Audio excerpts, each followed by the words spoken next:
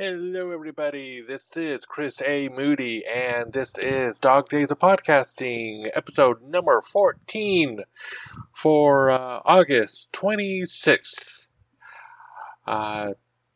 Just got finished actually recording tomorrow's episode, just because I knew that being that tomorrow is the first day of my work week, generally I can feel not really wanting to be on the computer, having to concentrate, doing more important things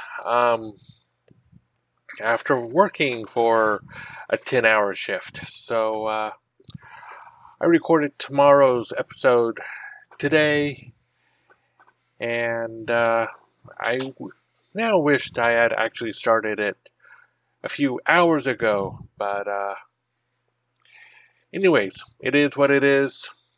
I do hope you all enjoy tomorrow's episode, although some people may want to skip it just due to memories it will bring up.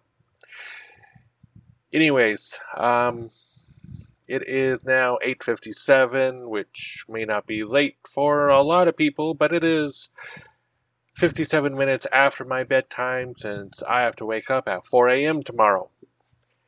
Anyways, I hope everyone is doing well. I will be listening to your podcasts tomorrow, I hope. And I will catch you on for another fresh episode, hopefully on Saturday. Anyways, you all take care.